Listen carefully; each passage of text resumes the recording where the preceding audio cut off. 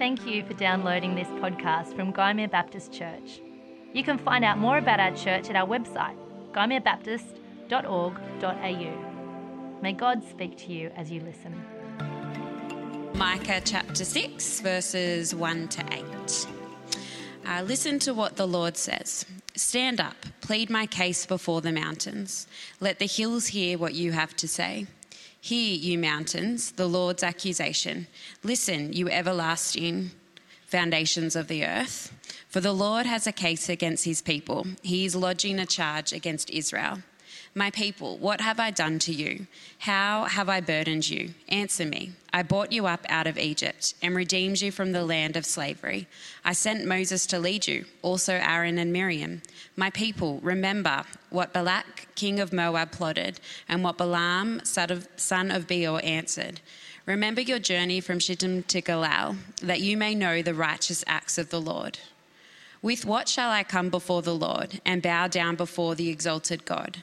Shall I come before him with burnt offerings, with the calves a year old?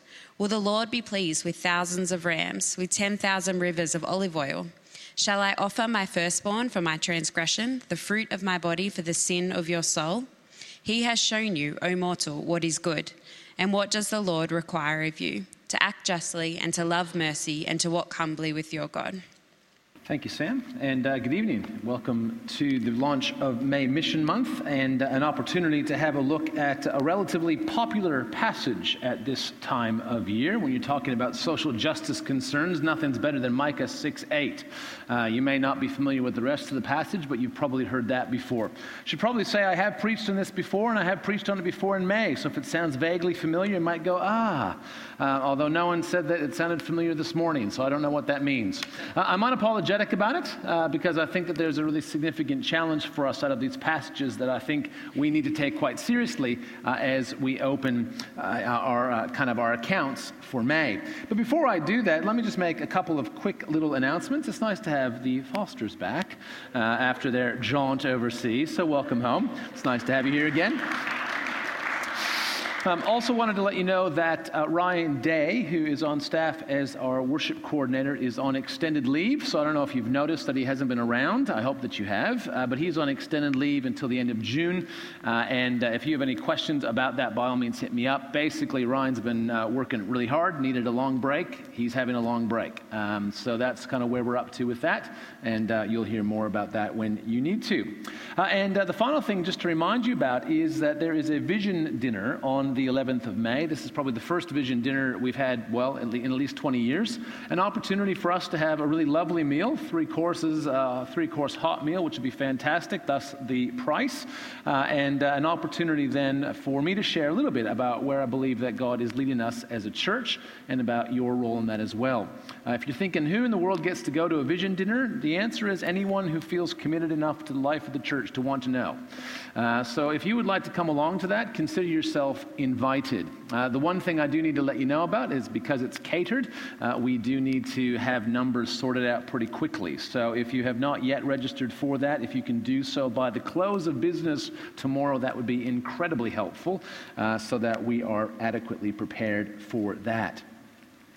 Well, as I said, this passage in Micah chapter 6 is a fairly well-known one, at least the 8th verse. He has shown you, O man, or he has shown you, O people, or he has shown you, O mortal, what is good, and what does the Lord require to act justly, love mercy, and walk humbly with your God. But actually, the context of this passage is actually significant for us as well. For those of you who have done any communicating, you know the importance of tone. You've got to get your tone right when you're communicating things, lest you be seriously misunderstood. So in oral communication, when you can see my face and my body language, there are a whole bunch of clues to how I'm feeling and the mood in which I'm speaking. But you never want someone to think that you're joking when you're serious or serious when you're joking. I don't know if you know anybody with a really, really dry sense of humor. I love the dry sense of humor, except when it's so dry I cannot tell if they're joking. Then I find it really difficult. It's just hard to kind of communicate clearly. Now, when you're writing, in terms of writing a long email or whatever it might be, you have to kind of do things a little bit differently, don't you? because you can't rely on the tone of voice. I tell my preaching students that if you want to work on your volume or your pitch or your pace, you really need to work out what your tone is, because everything else comes from that. So if I tell you that your mother is speaking at a high volume, at a high pace, and a high pitch, guess how she's feeling. She's probably used your full name as well to let you know the serious trouble that you are in. But when you're writing, you don't have those nonverbal clues. You don't kind of hear how people are saying things. And if you've ever tried to write one of those really kind of carefully crafted emails, they take hours. And generally speaking, what you're trying to do is clarify. This is what I mean. I don't mean these things, and I certainly don't mean that. This is what I mean. If you're used to more simple forms of communication, the short email or the text message, either typing with your fingers or your thumbs, we have now the emoji, which helps us with tone, doesn't it? You know, I make a comment and then I put a little smiley face, and you know that at least I want you to think that I'm smiling, even if I'm not really smiling, or it's a little winky face or an angry face or whatever it might be, to try to kind of convey some of the tone.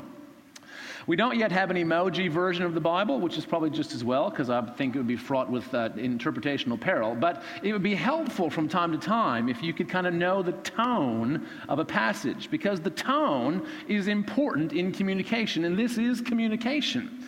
So I want to kind of explore simply the context of Micah 6 in order that we can kind of pick the tone, which then I think changes the way in which we understand that last and most important verse within that. So if you have your Bibles, whether you've gone and grabbed one because you kind of ignored Pete, or you got one during the break or whatever it might be, or you've got one on your phone, have a look at Micah 6. And I want to just very briefly explore this context. So you may have picked this up as Sam read it for us, but he says, listen to what the Lord says. Stand up, plead my case before the mountains. Let the hills hear what you have to say. Hear, you mountains, the Lord's accusation. Listen, you everlasting foundations of the earth. For the Lord has a case against his people. He's lodging a charge against Israel.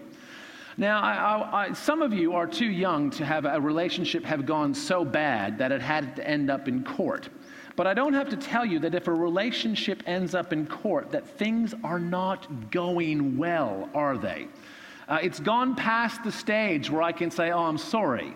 It's gone past the stage where we can have a cup of coffee and sort things out. It's gone past the stage where your friend talks to me and my friend talks to you, and we kind of work out and broker some agreement. This has gone to the point where you need to call in the lawyers, you need to call in the judges, you need to call in a jury. That's how bad the situation has become. God has called in the big guns. He's called in creation to bear witness to how his people have mistreated him. So when the Lord speaks here, he's not just kind of having a casual statement. He is, shall we say, exasperated. He is at the point where it seems he cannot get his people to listen any other way than to haul them into court and kind of sound off. So when the Lord speaks in chapter 6, what we are hearing is an exasperated parent, shall we say. He says, my people, what have I done to you? How have I burdened you? How have I made your life so difficult that we can't seem to get anywhere here? God is not asking kind of a simple question of, oh, so by the way, how have I burdened you? He's at the end of his tether. How in the world have I made your life so difficult? Why is it that the things I've asked you to do are so impossible for you? For those of you who've had these sorts of arguments with your parents, this might sound vaguely familiar, right? I clothed you, I fed you, I paid for your education, and now I ask you to vacuum your room, and right? It's that kind of exasperation, except at a legal level, right? With the mountains sitting in the jury. So that kind of gives you the scope for what we're talking about here. Well, how do you think the people of Israel respond? In verse 6, you hear the people speak. And at one level, it could be a genuine question, couldn't it? A genuine question that a worshiper might ask. With what shall I come before the Lord and bow down before the exalted God? No, I really want to know. But given the context, there's the court scene. God has just said, how have I made your life so difficult? How do you think the people of Israel are responding here? What's their tone? Let me suggest a simple paraphrase. If I could paraphrase verse 6, it would be this. What in the world do you want from us? Let me guess. Do you want more burnt offerings? Calves a year old, which, as an aside, is a very expensive offering. You have a calf, you just feed it and care for it and tend it. It's not old enough to make more cows or to produce milk. And then to give it as a burnt offering to the Lord, the whole thing was given over to God. Everything was burnt. Other sacrifices, at least you got some of the meat and you could have a party with your friends. No, everything was given over. It's a very expensive gift. Is that what you want? Do you just want more burnt offerings? Or how about 1,000 rams? How about that? Like when Solomon dedicated the temple and he slaughtered herds of animals. Is that what you want? Some sort of over-the-top, exaggerated, just exceptional number? Do you want a river of olive oil? Is that what you're after? Oh, I know. How about I sacrifice my kids? Would that make you happy? What do you want? That's the tone. God's saying, what is so hard about this? And the people going, oh, please. That's Micah 6. Have you ever worked for someone or had a relationship with someone who seemed impossible to please? I'm not going to ask for a show of hands, lest my staff put their hands up, right? There's a number of reasons why people can be hard to please, right? Sometimes it's because they just don't like you and they want to make your life miserable. I don't think that's the situation here with God, though, is it? He's not trying to make their life miserable by any stretch of the imagination. The Lord, Yahweh, is the God of Israel. He's their God. He's not the God of Egypt. He's not the God of Assyria. He's the God of Israel. And as it was his responsibility to provide for them, to care for them, to keep them prosperous and at peace. It's not that. Another reason, though, why sometimes people are often difficult and hard to please is because they're what's known as capricious. They're unpredictable. You can never tell what standard it's going to be. So one day you come into work or whatever it might be and they just love you. Everything you do is fantastic. And the next day you do the exact same thing and it's nowhere near good enough. And their unpredictability, the standard changes so frequently that you just can't figure yourself out. And sometimes the gods in the ancient world were thought of as capricious. You never knew what side of the bed the god would wake up on. Well, is that the portrait of the Lord? Not really. He's the same yesterday, today, and tomorrow, forever. Which is not so much a philosophical statement of immutability, if you want to get all theological. It's a statement of his consistency.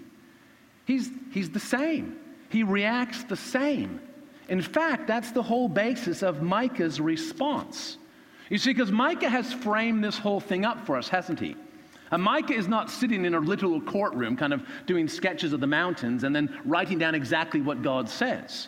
He's framed this whole thing up. He's created it as trying to break through the people of Israel's hearts and say, this is what your relationship with God is like. God is exasperated with you, and you respond in like kind. And then when the people have asked, what in the world do you want? Micah brings out verse 8, doesn't he? He has shown you. This is not new. This is not breaking news. This is not some unpredictable side of the Lord that you've never heard of. He's already shown you. And what does it require? Well, that you act justly, that you love mercy, that you walk humbly with your God. He's been saying it for centuries. That's what the Lord requires. Now, it's interesting, isn't it, that Micah, when he frames up this imaginative scene, when he tries to break through the hard-heartedness and the dull ears of the people, that he frames this up. But the people begin with sacrifices and offerings. Did you notice that? What do you want from us? And then they immediately jump to burnt offerings, thousands of rams as sacrifices, olive oil, which was often poured out before the Lord, although in smaller quantities than rivers. Right? Child sacrifice was an abomination to the Lord always and in every time and every period. But they start with offerings. Now, Micah wrote in the 8th century BC, the 700s BC. You probably don't know very much about that time period. It was 2,700 years ago, so fair enough. We don't know heaps about that time, but we do know kind of a couple of really significant things about Jerusalem in and around this time. During the 7th century, there was an almost unprecedented period of peace. In a region that, they've been at war for a long time in the Middle East. There was always war, it seemed. And in the 8th century, there was this period of peace. And when there's peace and stuff isn't getting knocked down and torn down and blown up, although they didn't have explosives back then, but you follow the imagery, you can actually establish things. And peace brings up economic prosperity. And the people of Jerusalem were doing better than they had for generations. And one of the things that seems to have been booming was temple worship. In the temple of the Lord that Solomon had built on the plans that David had established, in that temple and according to the law of Moses were all the sacrifices and offerings. They had it all. They did the daily sacrifices. They did the new moon festivals. They had the sacrifices for sins and for guilt and for thanksgiving. It was all going on. There were priests and prophets galore. It was all happening. And the people start there. Did you notice where God starts? God starts in a completely different place, doesn't he? He actually goes back and recounts for them the things that he has done for them. Now, granted, by the time Micah was writing, these events were actually 400 or 500 years before. But essentially, they are the stereotypical model events, the things that God has done. Kind of how we would talk about what Jesus has done for us on the cross. Everything that God does for us in the specifics of our lives kind of comes out of that. Out of God's love and faithfulness and self-sacrifice and power. And so we can talk about all that God has done for us on the cross, even though it was 2,000 years ago. The same thing is true here. God recounts the great things he's done. He says, I rescued you out of Egypt. I redeemed you out of slavery. I gave you great leadership in Moses and Aaron and Miriam. He says, I turned the curse into a blessing. When you came out of Egypt, the king of Moab by the name of Balak saw you all, was freaked out, hired a sorcerer to curse you by the name of Balaam. And whenever Balaam went to open his mouth to curse you, I turned it into a blessing, and you never even knew about the danger. He says, don't you remember that I was with you in their journey from one of the most unfortunately named places in the entire Bible to Gilgal, the journey into the promised land, where God was faithful to his promises to Abraham, Isaac, and Jacob to bring their people into the land of Canaan. This is where the Lord begins. He begins with his acts of grace. Because the rescue from Exodus, the rescue from Egypt, known as the Exodus, came before the law was given, which is really important. It's really important. Because too often we think that the Old Testament is all about laws and rules and do's and don'ts. And yet, that all came after God rescued his people. Moses didn't show up into Egypt and say, hey, Israel, I know you're enslaved. I know that's a real drag, but guess what? I found a God. He's out in the wilderness. He's real good. You'll love him. And if we just obey some of these commandments he gave me, if we kind of get a passing grade on this stuff, he said he'd come and rescue us. How good is that? That's not what happens at all, is it? Moses is sent to Egypt, and he says, the Lord has heard your cries and has remembered his promise to Abraham, and he's come to rescue you. And only after they've been rescued is the law given. You see, and here's, I think, where the challenge comes. Because the people of Israel respond as we so often respond as well. It is so easy to substitute performance for faithfulness. Performance for faithfulness. That what we end up saying to God is, what do you want? We've ticked all the boxes. I went to church 2 weeks in a row. I've read my Bible a couple times this week. I prayed a few times. I shared my faith with my friends. I gave them a Bible. What do you want? We substitute performance, a bunch of stuff we do, for faithfulness. Now, here's the challenge at May. As Jordy said, we finally when the dust settles on May, it's usually the 16th of June, much to the chagrin of the Mission Action Group, who would like it to be done a lot earlier. But nonetheless, when the dust settles on May this year, if you come to me and said, was May a success? We generally have three indicators of success. One is, have we met all of our targets? Did we raise the $13,000 for Christian surfers in the Grommet's Guide to God? Did we raise the $41,000 for Love Mercy? And kind of on and on it goes, right? Did we exceed our targets? If we did, well, that's a big tick. Secondly, though, we ask that our giving to May be over and above what you might normally give on a Sunday. So did our offerings dip? Did we exceed our target, but our offerings went down? If our offerings remain about the same, then that's another big tick, because that means our giving has come over and above. That's fantastic. And the third thing that we look for is how many people gave. If we meet our target, but only 50 people give to it, well, that's not great. That suggests that most people didn't give at all. So if we get to June 16th and we've exceeded our targets, and our offerings have remained pretty constant, and we have 300 people give, it's a success. But it is so easy for us to make that the mark of a successful May and never allow anything to change on the inside. It's so easy to substitute performance for faithfulness. And God doesn't want your money. He doesn't want your money. He doesn't want just those things. He has shown us what he wants. And what does he want? He wants us to act justly. It's the same thing he's always wanted. And he wants us to act justly because we care about justice. He wants us to love mercy. Not just kind of ascribe to it and tick a box and say, oh yeah, I gave to something like that. No, to love mercy and to walk humbly with God. For May to be a success for us, it's not enough to exceed our targets, to keep our offerings level, to have more people involved.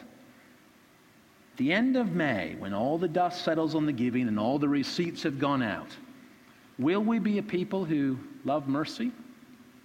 Will we be a people who act justly? Will we be a people who walk humbly with God?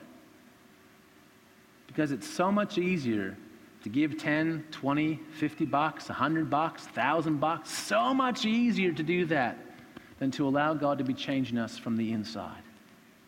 It's so much easier to look like we're generous than become generous. But God has been generous to us in order that we might be generous to those around us. And it's interesting to me that when God accuses his people, we might think that God has these kind of impossible standards. Be holy as I am holy. Jesus says, be perfect as your heavenly Father is perfect. You think, I can't get there. But God comes to his people and doesn't say, I have a case against you. Why aren't you perfect yet? He doesn't come to his people and say, why aren't you holy as I am holy? God's concern ultimately is that we become perfect, that we become holy. But his accusation is you are responding with ingratitude and you've substituted performance for the faithfulness that I require. We are faced with a challenge, and we're faced with this every May. Are we just going to give? Or are we going to allow the Holy Spirit, who has been given to us through faith in Christ, are we going to allow the Spirit to completely transform us, to make us more and more like the person of Jesus? So can I invite you to participate in May this year? Do listen to all of the projects. Do pray for the projects and for our missionaries. Do consider how you will give and the amount that you will give, and listen to the prompting and leading of the Spirit. But in the midst of all of that, can I challenge you as well to be praying that the Holy Spirit makes us into a people who do love mercy, who want to act justly in everything, and who have learned what it means in just one or two ways, what it means to walk humbly with our God. This is our challenge for May. And so I'd ask you and invite you to join me in it, that we might be those who are changed from the inside. So in a moment, I'm going to invite Dave and the team to come and lead us in a time of response. And as they do, I'd like to invite you to join me in prayer. before we sing together. So will you join me as we pray? Heavenly Father, we thank you that grace always comes first with you. We thank you that you saved us before we had done anything worth saving, that while we were still your enemies, you saved us.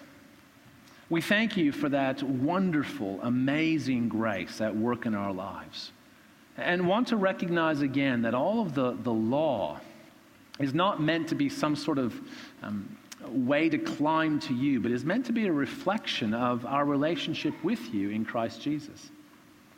I ask, Holy Spirit, that you would keep us, particularly this May, from substituting performance for faithfulness. We do pray that we would be able to exceed our targets, that many people around the world would be blessed because of our generosity. But we pray that our generosity would come from truly generous hearts, that we would be people who do not just tick boxes and fulfill our obligations, but that we would become people more and more who act justly, who love mercy, and walk humbly with our God. And we ask these things in Jesus' name. Amen.